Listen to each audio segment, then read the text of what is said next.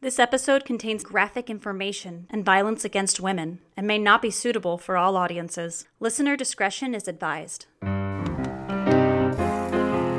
you like some murder with your coffee?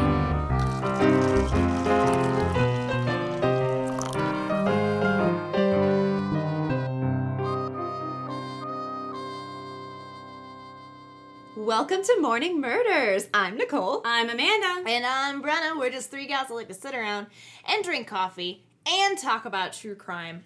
And it's important for me to say this at the beginning of this episode, and just at any episode. We are not psychologists. No. We are not degree holding. No. Not in anything. Not Not in anything that pertains to this. When I mean like degree holding degree, doctors, like we're not like, people that are like, I have my sociology. Like, we don't have any of those kind of things. No. So anytime that you hear anything that we have to say, it's most of the time an educated opinion. I just want to put that out there because I think it's really important just to state that at any point. Yeah, the only credentials we have is that we are three girls who talk about true crime while drinking coffee. Yeah, exactly. That's it. it. That's That's all it. it is. And we hope that, you're just our friends that also want to drink coffee and talk about true crime. Exactly. Yeah. Yeah. And we love hearing from you guys. And if love there hearing are from you. things you want to add on, if you hear us mention something and maybe we didn't quite right or there's more to it that we didn't know, we love hearing about it. We admit we don't know everything. We want to learn. Yeah. We're human. Teach us. Teach us a thing or two. Ooh, teach us. Teaching. Yeah, Teach us. and yeah, so I wanted to put that out there just because I feel like it's important to be like, we're just three gals, like sit around, and talk about true crime. That's All it. day. That's all it is. Yeah. That's all we are. Yeah. And we just do our research to the best of our ability. So if there is any other sources or anything like that, feel free to reach out and be like, hey, by the way, this. And we'll be like, oh my God, thank you. Yeah, or like Yeah. updates that we might miss too. That's also really cool to hear Please about. send them our way. For sure. Be a good bean. Be a good bean. Thank you, Brenna. That was great. Just Thank you thought- for throwing that out there. Fun thing to put in. It is a fun thing to put in Yeah. and mention. I love it. Speaking of mentioning things, today is another one that my dad recommended. Hey, thanks, Dad. Yay, Dad. So, ladies and beans, have you ever heard of the Toolbox Killers?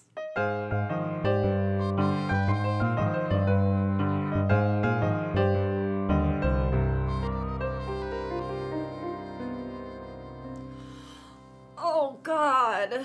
Oh, unfortunately. Oh, good. Hell yeah. Wait, Tell but me- I might wait, because I might be mixing up it with the toy box. Ooh, maybe. Because There's there's, no also toys a involved. toy box. There which are is no.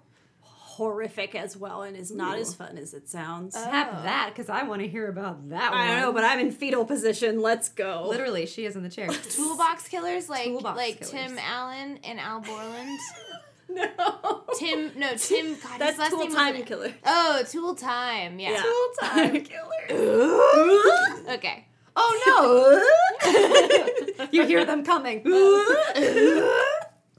Lock your tool shed. Okay. Hi, Joe Kids. Hi, Joe Tool Shed. Okay, I'm done. Binford Tools is proud to present Tim the Toolbox Killer. You wonder why he hides behind the fence, that neighbor. Anyways, so there's a really awful and fascinating Oxygen original documentary on Hulu and Peacock, which I watched. I also decided to do this now because it still kind of ties into Halloween. I know we're into November now, but I still miss Halloween. I just can't let it go. The spooky season needs to last a little bit longer. It's not a season, it's a lifestyle. That's true. I live it all the time. Anyways, before I get too far ahead of myself, let's take a journey back and talk about the Toolbox Killers. So Lawrence Bittaker and Roy Norris were quite the pair. Later, they were even referred to as soulmates, an old married couple, but not in the way we usually associate those things. They met in prison, and these two monsters tortured, raped, kidnapped, and horrifically murdered 5 young women only over a 5-month period of time in California in 1979. So, let's talk about Lawrence, or Larry, as some call him. Lawrence was born and quickly adopted. He was born on September 27th, 1940. His mother was a teenager and his father was an abusive drinker. He had a little brother as well, and they were often left home alone. The parents were basically convinced to give up their kids for adoption, and some distant relatives adopted the boys separately, so they got split up. His new adoptive parents were an aunt and uncle, and they moved around a lot. His adopted father, George, was working in the aircraft factories. They did end up in California. As a kid, he would put an alarm under his pillow to wake him up around midnight, and he would sneak out and wander around. He started peeping through windows and then even started entering homes to just move things around so people wouldn't feel safe. Okay. It's like some Amelie bullshit. My shoes are smaller now. Are my feet getting bigger? Slowly making people just go insane in the neighborhood. I swear this light was a different color. Yeah, what is happening? His first girlfriend was Marianne, and she looked a lot like the victims he ends up getting later on in life. She had blonde hair and big, beautiful eyes. She wore a cross around her neck, and he often would make his victims wear a cross as well later on. When he said he loved her, she did not say it back. He even recorded one of their makeout sessions and would hike with her in the place he later took his victims. These are all the beginning signs of a much, much darker path, and sinister one at that. With an IQ of 138, he could have gone on to do great things, but instead it had the opposite effect. He dropped out of high school in 1957 and began his very lengthy history of run-ins with the police and arrests. One might even call it quite a list, Amanda. Hey! So, he was imprisoned in the California Youth Authority until he was 19 after car theft, hitting a car and leaving the scene, and evading arrest. He was released in 1959, only to be arrested again for car theft. This time, it was on the interstate, and he was apprehended in Louisiana. He was supposed to spend 18 months in an Oklahoma federal reformatory, but due to his strange behavior, he was transferred to a Missouri medical center and was released from his sentencing after 6 months. Back in Los Angeles, he still couldn't stay out of trouble, always thinking he was smarter than everyone else. He was arrested in December 1960, and then the sentencing took place in May 1961. He was sentenced to 1 to 15 years. This time, he had a psychiatric evaluation done, and it came back saying that Larry was paranoid and borderline psychotic. It was said also that he had very little control over his impulses. However, he was still released after 2 years in 1963. Then, only 2 months later, he was yet again picked up for a parole violation and suspected robbery. After that was dealt with, he was out and about, and he was picked up again in October 1964 for some of the same things. Repeated actions. No one seems to pick up all these things. This time while he was in prison, again, he was given another psychiatric evaluation, and it came back as borderline psychotic again. But then he was released. In 1967, he was arrested and convicted for a similar crime of his youth, theft and a hit and run. He was given 5 years, but as all these stories go, he was released in April 1970, just 3 years later. He went under the radar for almost a year until 1971. He was stealing some things, got caught, the same old thing. He was violating his parole, and he was given 6 months to 15 years that October. How many months or years do you think he served? Oh, God. Not enough. Not enough. Clearly. 3 months. You got it! Well, 3 Wow. years. 3 years. She got the number right. Good But it was answer, 3 That's what I years. meant was years. Thanks. Then, the event that would be a bit more important than the others, he escalated. He was caught stealing a steak. He had shoved it down his pants and tried to walk out of the supermarket. I believe it was a Ralph's. Did you guys ever go to Ralph's? Yeah. So Larry stabbed this employee that caught him stealing the steak. The guy had followed Larry out of the store and trying to stop him. Larry then turned around and from his pocket grabbed a knife and stabbed him. He thankfully lived. Larry was convicted of attempted murder and was sent to California Men's Colony in San Luis Obispo. I wrote like a ribbon bow. Aw. Then he met Roy Norris. So before we get into Roy Norris, though, Brenna, I was Yes. wondering if you had anything you wanted to add about those psychiatric evaluations he got. So something that's kind of interesting that I wanted to bring up first is you brought up paranoia. And do you guys know about intrusive thoughts? I mean, I know, getting like, them. in a sense. Yeah. but- Like intrusive thoughts, for example, for those of you that aren't aware of them, are like when you're driving and you have that thought to like turn in oncoming traffic. Or like, what if I did that? It's that kind of idea. Like, what if I jumped, like if you're standing in line, like for our friends that live in major cities that have public transportation, it's like those thoughts that you go like, what if I just jumped onto the train tracks right now? But you have the thing in your head that goes, silly. You're a silly lad. No way. Being silly, just, you're good. Don't worry about it. Like, it's that kind of thing where you go like, of course I wouldn't do that because consequences. So with paranoia, it's a lot of those thoughts that don't get checked. There's like not that wall there to go. You don't have that thing that those like gates that are like, that's not true because A, B, C, and D. Or like, you know, you don't justify those thoughts. You just go like, well, yeah, of course I wouldn't do that because of all these other things. So, I looked up a couple different things on psychopathy. There's a couple different breeds of psychopaths. There was a doctor of clinical psychology, her name's Perpetua. She wrote this whole thing about how there's 7 different breeds of psychopaths. So Craig Newman, PhD, a psychopathy expert and psychology professor at the University of North Texas, says all psychopaths have 4 similarities. They're deceitful, manipulative, and or narcissistic. They're aggressive and may have a history of or tendency towards criminal behavior. They're callous, show no remorse, and derive pleasure from seeing others hurt. And they're impulsive, have little regard for the consequences of their actions, and may use illegal substances, which is just like it's like a Band-Aid. So the 7 types of psychopaths you might encounter are the soulmate. It's a lot of con men that come in and like soulmate psychopaths, like they charm you and they manipulate their victims. Like Dirty John. Yes, that's exactly who gets brought up. Yeah. Hey! Yeah, Dirty John spent his entire life fooling women and running insurance scams and frauds. Oh. So, wearing surgical scrubs everywhere, he claimed he was a surgeon when he'd actually been freshly released from prison. Yeah. Oh my god. Do you not know I the don't Dirty know. John? I know of it, but I haven't listened or watched. It's a podcast. Okay. Listen to the podcast before you watch the TV show that was made based on the podcast. Okay. This reminds me a lot of Terry Rasmussen, because before long they isolate you from the people in your life. They test your boundaries by violating small ones, calling you sensitive, or if you call them out. Before long they erode major boundaries, and because you've once tasted the fairy tale, you know it's not a fantasy. What's more is they convince you it's your fault and that the fairy tale's disappeared. So you bend over backwards, taking more abuse. There's the leader. We've all met the person who is successful professionally and or socially, who does this by bullying, pitting people against each other, manipulation, so there's that kind of thing. The recent study found that primary psychopaths are higher in quote-unquote fearless dominance, which is an egotistic personal style of self-promotion and prioritizing one's needs, and had better work performance when they had sophisticated social skills. So it's like, I'm going to get to the top and fuck everyone else type thing. And I'm going to put people against each other and manipulate to get there. And these people are that way in their families and relationships as well. It's not just at work. There's the bad boy, which is the easiest breed to spot. After all, according to the Diagnostic and Statistical Manual, this archetype's typical traits are deceitfulness, impulsivity, and reckless regard for others' safety. And it can be linked to antisocial personality disorder as well, because you're not having the regard for other people.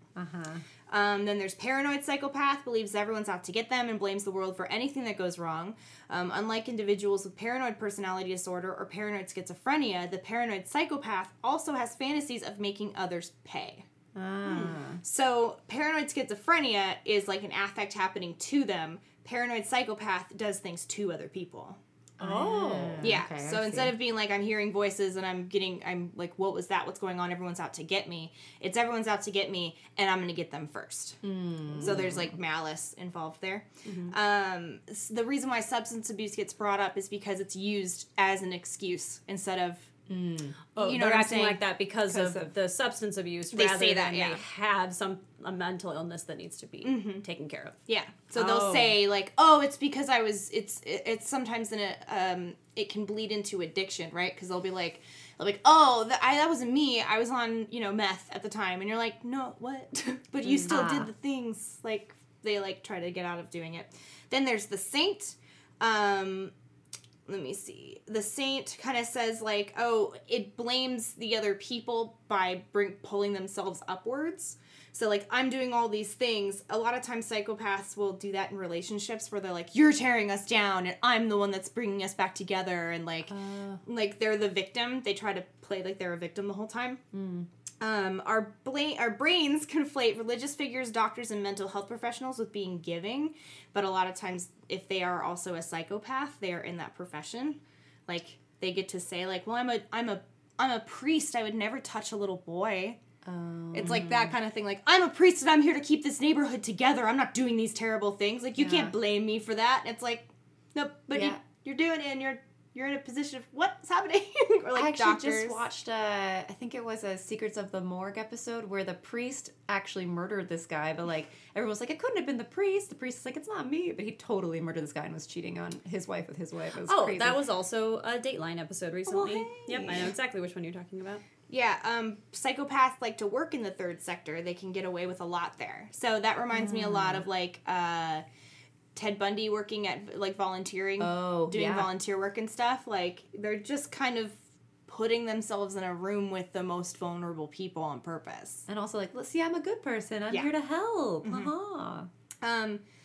They're also known to fudge their qualifications when they learn how to fake skills. Yeah, that's the same. Yeah. Then there's the counterculturalist. We have two left. The counterculturalist, it's a person who lauds their morality. They champion justice, inclusiveness, and even feminism. And it's easy to be swept away and hoodwinked because any creepy, irresponsible, or intrusive behavior can be justified as countercultural values or the person's apparent misery about the state of the world. So it's like the world is against me. The world is the one that doesn't have their shit together. I'm the one. It's not like the saint where they're putting themselves in a position of being like a doctor or a priest or something. It's people that just kind of are like, it's that will always have something to say about how the universe is against them, but like they're acting out kind of thing. Like the culture is what's wrong with this world. A lot of times racist people fall behind that one where they're like, things should be back the way they were in the 50s, meaning really painfully white and terrible for everyone that's not white or a woman, like that kind of thing. And then the last one is the contemptuous one. Dr. Jonathan Marshall, PhD, says that some psychopaths use arrogance and contempt to make victims feel unworthy, which spurs them to bite the bait. He explained that when we have an evolutionary imperative to, quote-unquote, want to redeem our power when someone says we are less than them so we can be an equal. So it's like they knock you down so that you would, like, please them just to get on their same level again. And then they keep kind of using their status as, like, a way to control people, too. So, what's the difference between arrogance and conviction? Dr. Jonathan explains that conviction comes with the honesty of acknowledging possible downsides. For instance, a person may say they do not have all the answers, but they're confident in their spiritual beliefs. On the other hand, arrogance comes with contempt, where others are seen as stupid and inferior. So, that also kind of leads into, like, when we talked about family annihilators, there's, like, the ones that believe that the purity of the family has been, like, destroyed, and so they have to kill the whole family. Yeah. So that's that kind of thing. And the counterculture thing is the world is against us, I have to kill the whole family. John List, not liking where his family was going, and himself too, but... Yeah. So those are psychopaths. Thank you for that, Brenna. That's awesome. That was great. Yeah, I mean, these two definitely did some things to make others do what they wanted, and let's get back into that. So, Roy Norris, he was born on February 2nd, 1948. When he was 17 years old, he left high school and joined the high seas, the Navy. He was in San Diego for the majority of his time. In November 1969, he was arrested for attempted rape. He got out on bail before his trial, and during that momentary freedom, he was arrested again. He, like Bundy, attacked a woman in her home. He tried to attack and rape her, but she thankfully was able to get to the police and get help before he harmed her. He was discharged from the Navy due to psychological problems. Attacking ladies. Then, while still out on bail in May 1970, he attacked a female student while on campus at the San Diego State University. She had walked past him, and he came up from behind her, hit her in the head with a rock. He proceeded to slam her multiple times into the concrete. She survived the attack, which is incredible. However, despite how terrible the attack was, since she survived, Norris only got charged with assault with a deadly weapon. Right, it's that, it's the Larry Singleton thing. Like, well, I just cut her arms off and threw her down a ditch, but she lived. Right? He was sent to the state hospital as a sex offender and only spent 5 years there. Then he was considered fine. No longer a threat. Let's put him back out into the world. Cool. Yeah. But 3 months later, he attacked and now raped a 27-year-old woman. So he, in fact, escalated. He is convicted of what was called forcible rape in the article I read, which, first of all, rape is force. So what the fuck does forcible rape even mean? Right. Jesus. It's kind of like how we said earlier a few episodes ago that there's no such thing as consensual sex. Exactly. It's either sex or rape. This is sex. They needed to make their word count, okay? So they added it on there. That's what it was. Stephen Kay was the prosecuting attorney for that case, and he actually comes back around. So now Roy is sent to the California Men's Colony in San Luis Obispo. And not too long after that is when Larry arrives. Roy had said that Larry saved his life twice while they were in prison. and that's what bonded them together, part of a prisoner's code or whatever. Once these two met, they were inseparable. They were fast friends and found they had a lot of things in common. Gross. They shared common goals and interests. Together, they would talk and plan kidnappings and what they would do to the girls. I know. Jesus. And we're brothers. And we're brothers. Oh my. Yikes. Another inmate would kind of make the stories into like artwork or short stories, and they'd share them with the inmates in the prison. It's kind of like their little book club or whatever. It makes me think of the San Francisco witch killers, where it's like they just got high off each other's supply. They have a very similar form of psychopathy, and if they're also the same form of paranoia and like justification and impulse control problems and all that kind of stuff, like then yeah, of course they're gonna be like two best friends, God. two best friends. It gets so bad. So as time went on, the plans got more serious, even basically making blueprints for a future van, Murder Mac. They planned to kill at least one girl from ages 13 to 19, record what they did to each girl on tape and film. All of this was what they referred to as for fun. Just for fun. Yeah. Once it all starts actually getting set into motion, they would send Polaroids to that same inmate who was still in jail, giving him clues that it was really about to happen. They'd be like pictures of Roy pointing to something in a valley, and like the inmate knew that it was part of the plan. Like, but if you just looked at the picture not knowing anything, you wouldn't know it was anything weird. But it was secret clues for this inmate to know Because it's they also actually talked happening. about it so much. Oh yeah. But there are just a few more things before we get into all of that. So Larry was given another psych evaluation while in prison, and this time it came back that he was actually a classic sociopath. However, another psychiatrist would call him a sophisticated psychopath. None of that mattered, though. It was all disregarded, and he was released in November 1978 and made the big ol' move to L.A. Norris was not too far behind, for he was released in January 1979 and moved to L.A. as well, to live with his mom, who also he began an incestuous relationship with. Summer of love, baby. God. Then Bittaker contacted Norris. The time had come for them to make all their sick dreams come true. They were finally both out of prison. Cindy Schaefer, Andrea Hall, Jackie Gilliam, Leah Lamp, Shirley Sanders, Shirley Lynette Ledford. These are the young women who fell victim to the Toolbox Killers, and only one of them survived to tell their story. Ladies and beans, grab your warm, delicious cups of coffee because here come the murders. Mine's iced coffee. Am I still gonna be like, am I gonna be okay? No. Oh god. I'm the only one with the warm coffee today. Because I knew. You guys didn't know. It's not your fault. Is that why you ordered a hot coffee? It's true. I was the coffee witch today and I tricked you all. You're like, no. you're like, oh, you're gonna need some comfort for You're gonna this. need comfort. Oh, cold drinks? That's fine. Okay. So, these can be hard to listen to. I watched the documentary and it was awful. So if you need to skip ahead today and go straight to the arrests and convictions, we, as always, completely understand. Listen to where you are today. We are grateful to have you here with us, sharing your coffee or tea or whatever your beverage of choice is. Okay, here we go. Before they attempted anything, the van was completed. I want to talk about this van for a moment so you understand the amount of prep they did and how they were able to get away with these kidnappings turned murders. The van was a 1977 GMC cargo van, silver. No side windows, and it had a large sliding passenger door, literally giving them the ability to simply open the sliding door and grab any girl who was close enough. Inside, there was a bed mounted on a frame so a body could hide under or be hidden underneath it. They also made it soundproof, or at least sound blocking, and they had a special spot where they kept the toolbox, which contained normal everyday tools. They also kept wire hangers and duct tape in the van. Murder Mac was literally a torture chamber on wheels. They also mapped out the place they were driving their victims to, a remote fire road in the San Gabriel Mountains. There was a padlock on the gate, and Bittaker just smashed it with a crowbar and destroyed the lock. Norris actually snapped a photo of that moment, and you can see it in the documentary. Now that all their prep work was done, it was time to find their first victim.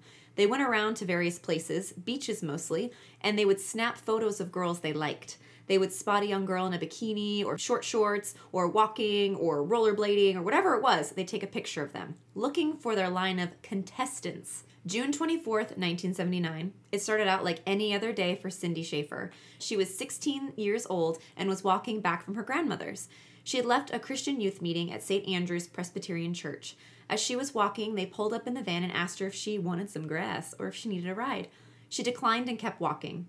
They pulled up ahead and Norris got out. He met her on the sidewalk and offered again. She said no and began to walk past him. He grabbed her at that moment and threw her into the van.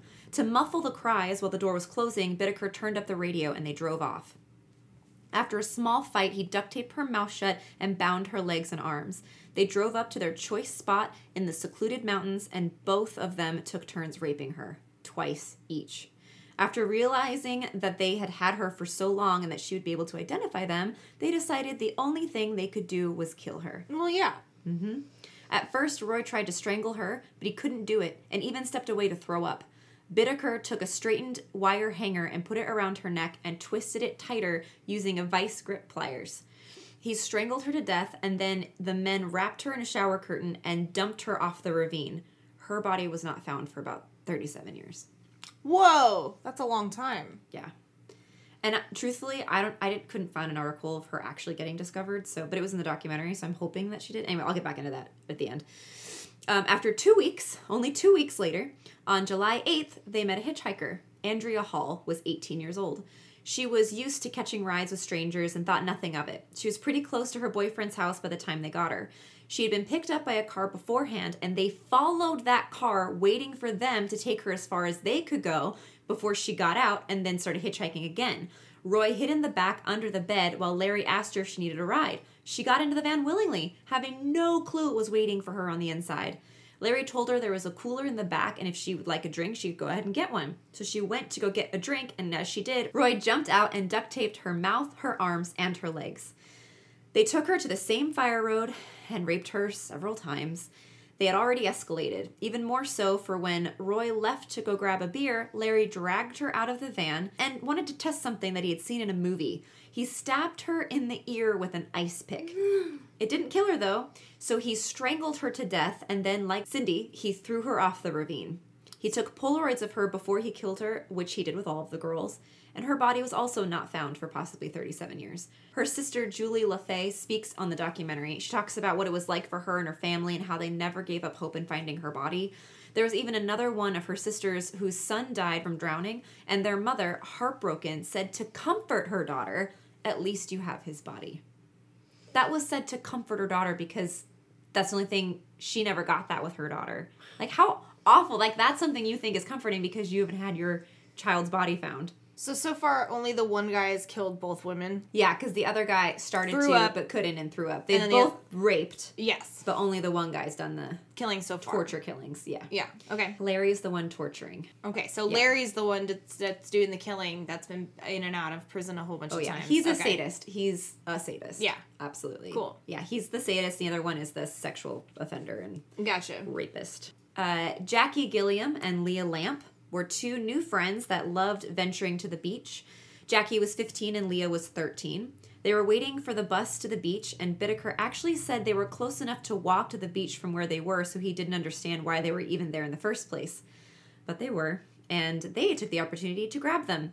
They pulled up in the van and offered them a ride, and the girls accepted. They got in, and at first everything was fine, but then it changed. Roy knocked out Leah with a sap, which is like that small bag, and it was filled with BBs. It was this really like small but heavy, hard little ball, and he like whacked her in the head with it and knocked her out. And then he tried to tie up Jackie. While he was tying up Jackie, Leah manages to wake up and tries to get out of the van. Literally, she opens up the van and starts screaming. And they had parked in this parking lot by a tennis court, and there were people playing tennis that saw what was happening. Bittaker gets out of the van, knocks Leah out, and she falls back into the van. He turns to the tennis players and says, "She's having a bad LSD trip. I'm just taking her home," and drives off. One time, I have a friend that got roofied. She got roofied at one nightclub here in town, and I got a phone call at 2 in the morning when she's the first thing she said to me was, "People are talking to me and I can't understand what they're saying. Something's wrong." She only had one glass of champagne the entire night. So I got in my car. I picked up a friend. We went and got her. And then that mutual friend of ours, we were both in pajamas. So that mutual friend of ours I was getting to her car. They were going to my car so we could kind of meet in the middle. And he has her, and she's like, she was tough to carry. She was falling over, all this other stuff. He was just getting her to the car, and a security guard drove up and was like, hey, is everything okay? And, like, clearly, like, this man's like... Oh, it looks really bad. Yeah. My friend just said, she's drunk, and I'm taking her home, and the security guard left. Oh, he didn't, like, question... No. Oh my god. And, like, thank God it was somebody that was good for my friend, but, like, that could have just been a person taking my friend away. Oh, right. But it was just a mutual friend. But yeah, he literally, and he felt gross after that. He was like, I know I'm just taking her to the car to, like, be there so that she can, like, lay down while you get her car. He goes, but I felt so shitty. How many times has that happened? And it's not a friend of theirs. Or it is a friend of theirs, but that friend has, like, terrible... Yeah, so... Jeez. Oh, yeah. Sometimes we just don't listen to red flags. That's true. Yeah. Yeah, the tennis players didn't call the police or anything. They just kind of stared, and then they left. They drove off, and that was it. And they took them to the fire road, and this time they kept the girls for 2 days, raping them, torturing them with pliers and wire hangers, and taking Polaroids of them.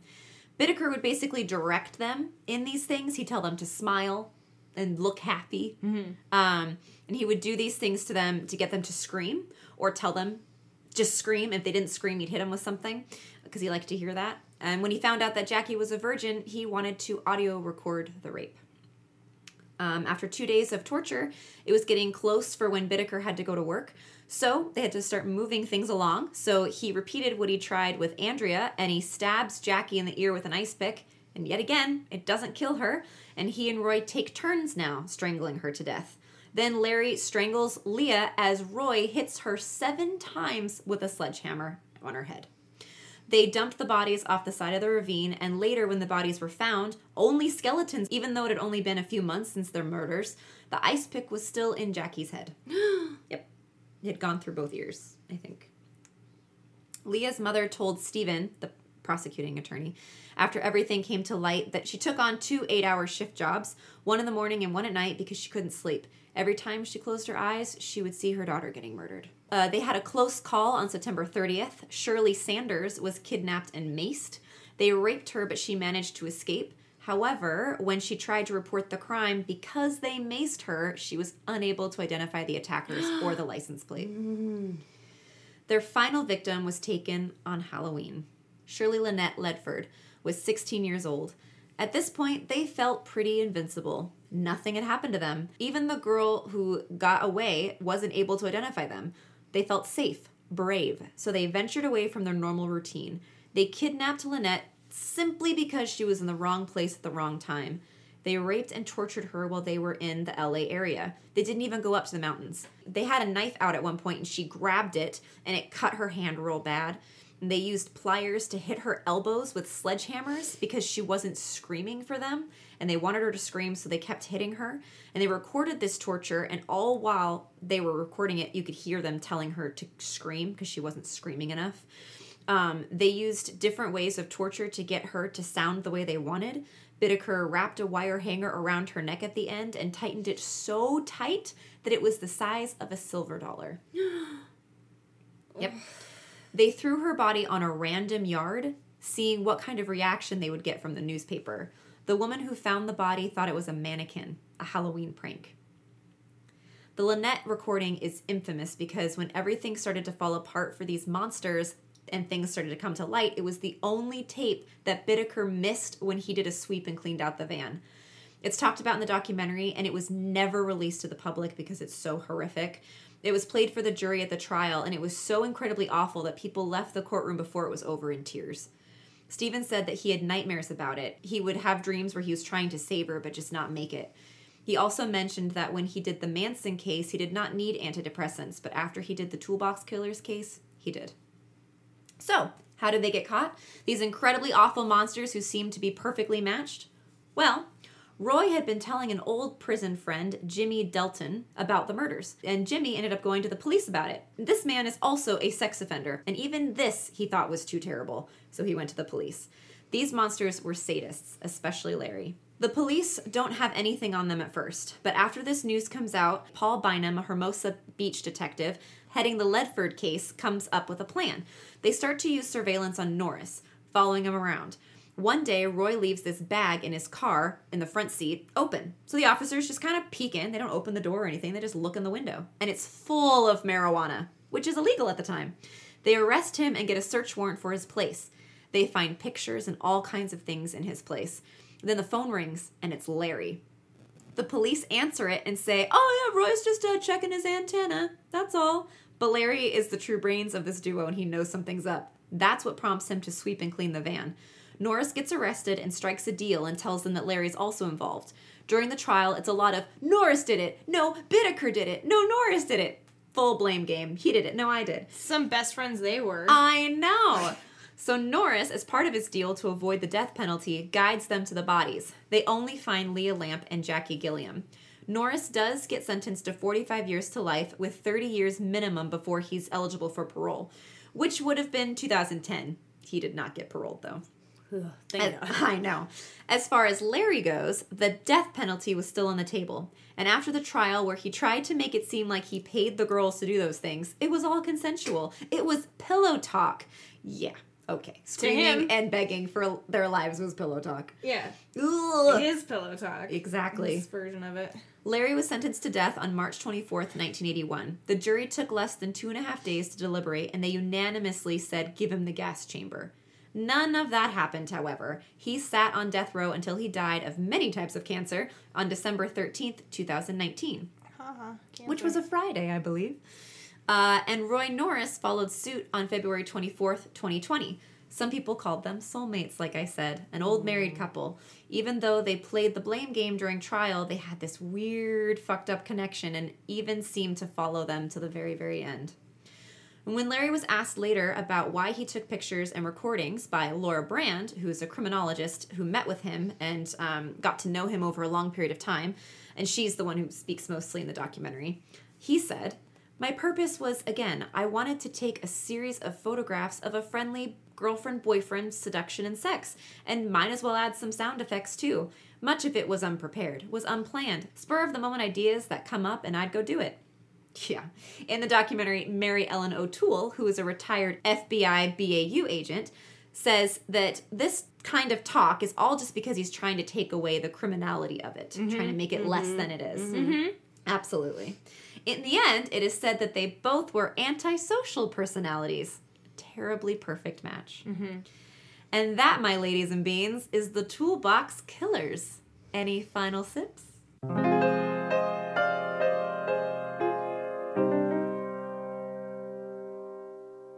I'm so bummed out.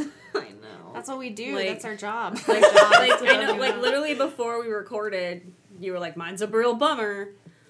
I didn't believe you. I think my final sip is just like, can we just stop like beating up ladies? Can we just make it stop? Can we just be better? Can we teach each other to be better? Can we just let people walk home or get a ride or live their lives and just fucking leave them alone?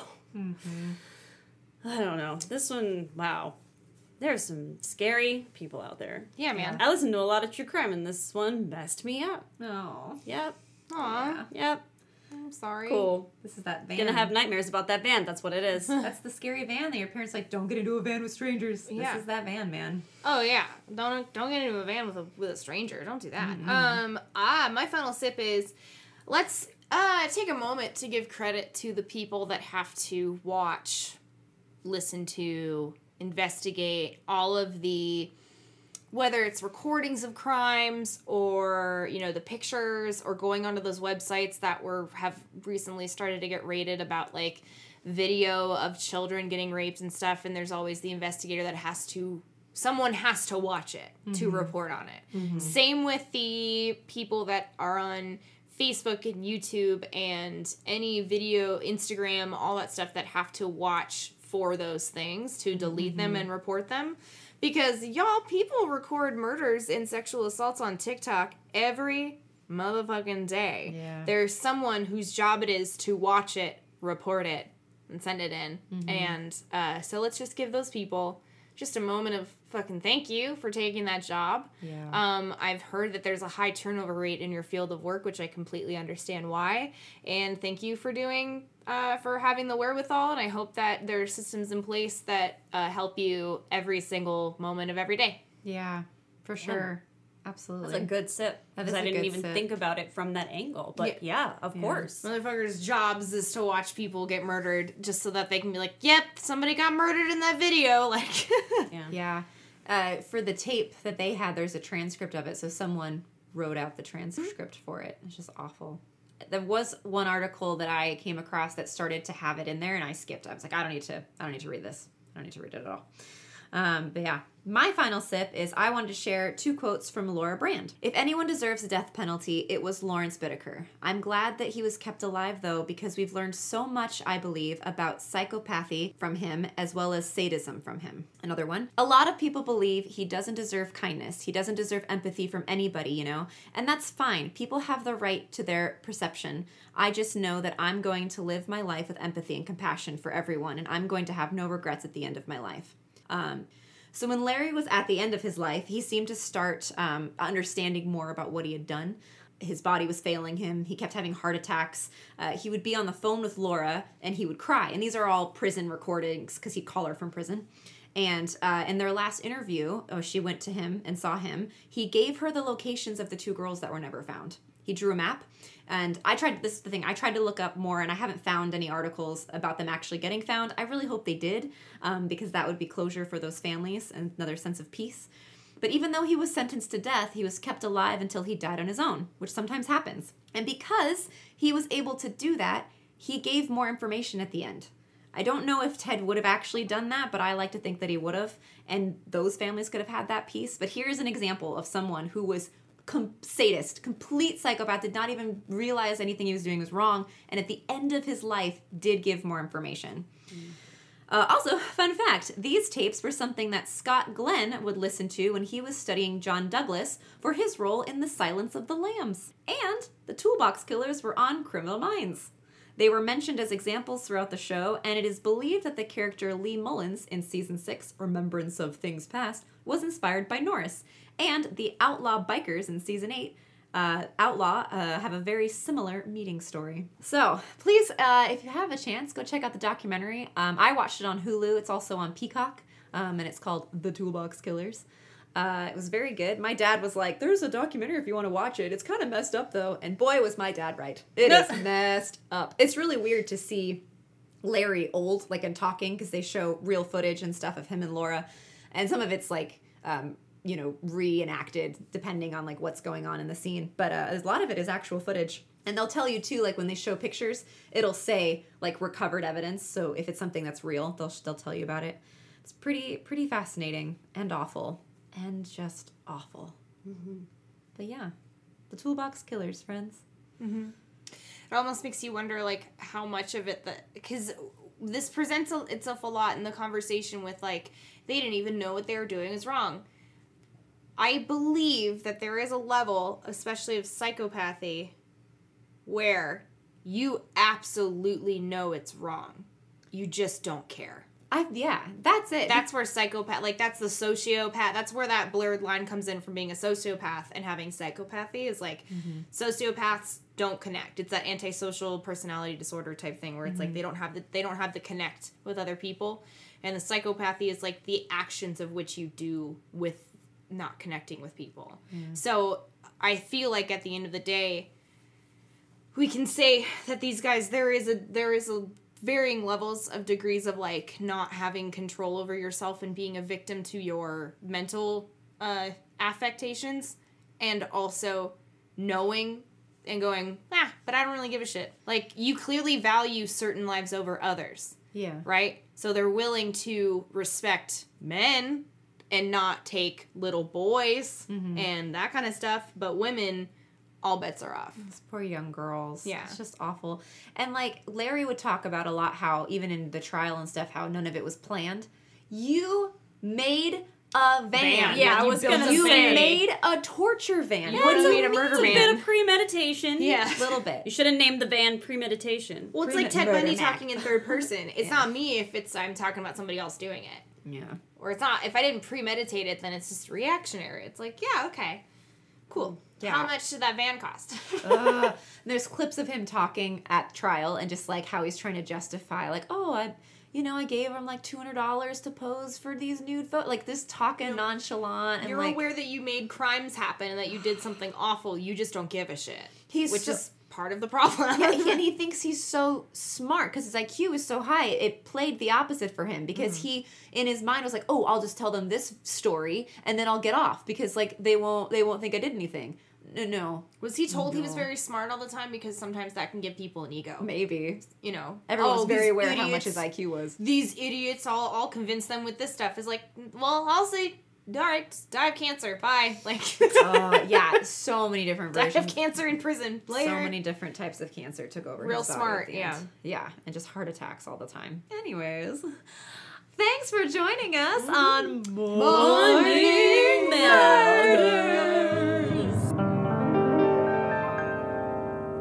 Have a murder you like to talk about over coffee? We would love to hear about it. Email us at morningmurders@gmail.com. Thank you for listening to Morning Murders. In today's show notes, you can find our cited research as well as a few of our favorite mental health resources. Psychopath and Pee-pee. psychopathy. What are you barking at? Is it psychopathy or psychopathy? I'm gonna say psychopath. That's a holy. It's all right. I'm sorry. Oh. Excuse me. All right, Excuse reveal. me. It's a Okay. romper. I thought it was shorts. I did too. I loved it as shorts. I'm obsessed with it as a romper. Where the Guys, actual hell did I you wish find this was that? we were on YouTube because this fucking That was a reveal. we're gonna make Thank if you. you don't take a picture and put it on our Instagram. Thirst trap. You knew you had this whole thing planned. Brenna. You knew Guys, this cute I big wish old you could green see sweater Brenna. and these shorts, and just to be like, haha, bitches. Yeah, she's like, no, I'm just all cute and comfy. Yeah, this was Romper. I was with Abby one day, and she was like, she bought a full leopard print bodysuit that's like flared on the side and stuff. And then I saw this one, and I was like, I guess we're just leopard print friends. Yes. Yes, you are. Guys, you guys all have leopard print things. I don't have any leopard print things. You gotta I go get secondhand something. shopping, Get baby. in. This I was gotta like get this one. was like $8 at Alt Rebel. I think when you Ah. get pinup bangs, you open your closet and things have just turned into cheetah print. Yes. Like, it just comes with it naturally. Comes Like, with the cheetah why do I print. have so many polka dots in cheetah print? Oh. Oh, because I have Betty Page bangs. Yeah. Oh, They just go hand in hand. Makes sense. Yeah. I get it. Sure, Okay. my shit's on silent. Shit's Yeah, I was silent, like, do not silent, disturb on my multiple cell phones. Yes, and then I'll just get a minute of room tone so that I have It means I have to shut up. Yeah. I can't breathe when you do room tone. I'm always like, walking in Memphis. I Bring walking it in in room room tone. Roomtonia. All right. All right. All Are right. you guys ready for I room can't tone? look at you. Niece. Knees Head and shoulders, knees, and toes. and toes. All of them. Head, shoulders, knees, Each and and toes. every one of them. I have all of those things. Do you? That's good. I You've do. got bones. I have bones. You have Today's bones. But we don't Bones know Day. if it's a Bones Today- Day. But oh, it's we'll just never been a know. Bones Day regardless. So I don't need Noodle to tell me that it's been a Bones Day. It has Oh, been a it's- bones. Been a bones day. It's been a bones day. Girl, you ever had a day, but also with bones? Bones day. Yeah. Bones day.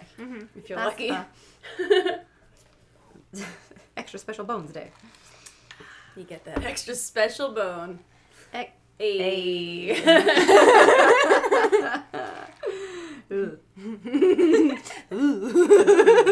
I might put it on there, but then beep it out. Beep. Sometimes I beep, beep, beep, beep, beep, beep. Don't put it on the bloopers. What did she say? Just like a long one. No, it's gonna sound like You're I just do swearing. weird shit. Sometimes That's I. the point. No. That's all it is kidding. posting stuff. No. Amanda's actually a secret assassin, and she sometimes posts Not stuff a while she's secret on the anymore, job. Nicole. Oh God, I'm so Fuck. sorry. What are you Alright, doing well, with we're all that gonna star? Oh shit, they're here. They're not gonna come after me. They're not gonna come after you. Knock knock. Distraction. Who's there? KGB. Bye. Gosh, you guys made good time. Are you vaccinated? Yeah. Bye. Yeah. Gotta go now. Time to go. KGB. Excuse me, KGB. Are you vaccinated? Are you Yeah. vaccinated? guess that's Are you vaxxed and waxed and relaxed? Come on, KGB. Oh, KGB. Come on, KGB. All right, let's do this. Oh dear. Amanda. Amanda.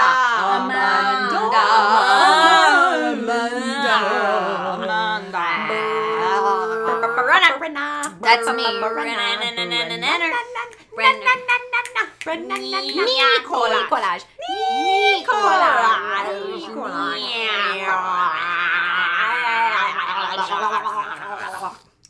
That was beautiful. Satisfied. You guys all have your coffees? Yes. Coffees? Yeah, mine's on the ground. Good. On the ground. Threw it on the ground. All right, let's do this. There was a Ralph's that was by me when I was a kid, and I remember when Albertsons bought it out because they like made it a wedding, and it was like Ralph is getting married to Albertsons and taking Albertsons' last name. There's also Cute. There's also like Lucky's here in town, Oh, which I yeah. think also got bought by the Ralph/Albertsons empire. Oh yes. Well, in the Midwest, all the Albertsons are, because they have Jewel Osco. Yes. And we have Bonds and Albertsons on the West Coast. Yeah. But it's all the same. Like, the commercials are exactly the same, but they'll just change the name. It's the freakiest thing. Oh. Anyway, Anyway. so Larry Something that actually pertains to this. Continue. I'm so sorry. Oh, I totally looked this up too. Oh, I have it written out. Oh my god, I have it written out in my notes. There you go. In St. Louis Obispo. Is it St. Louis or San Louis? San Luis Obispo. God damn it.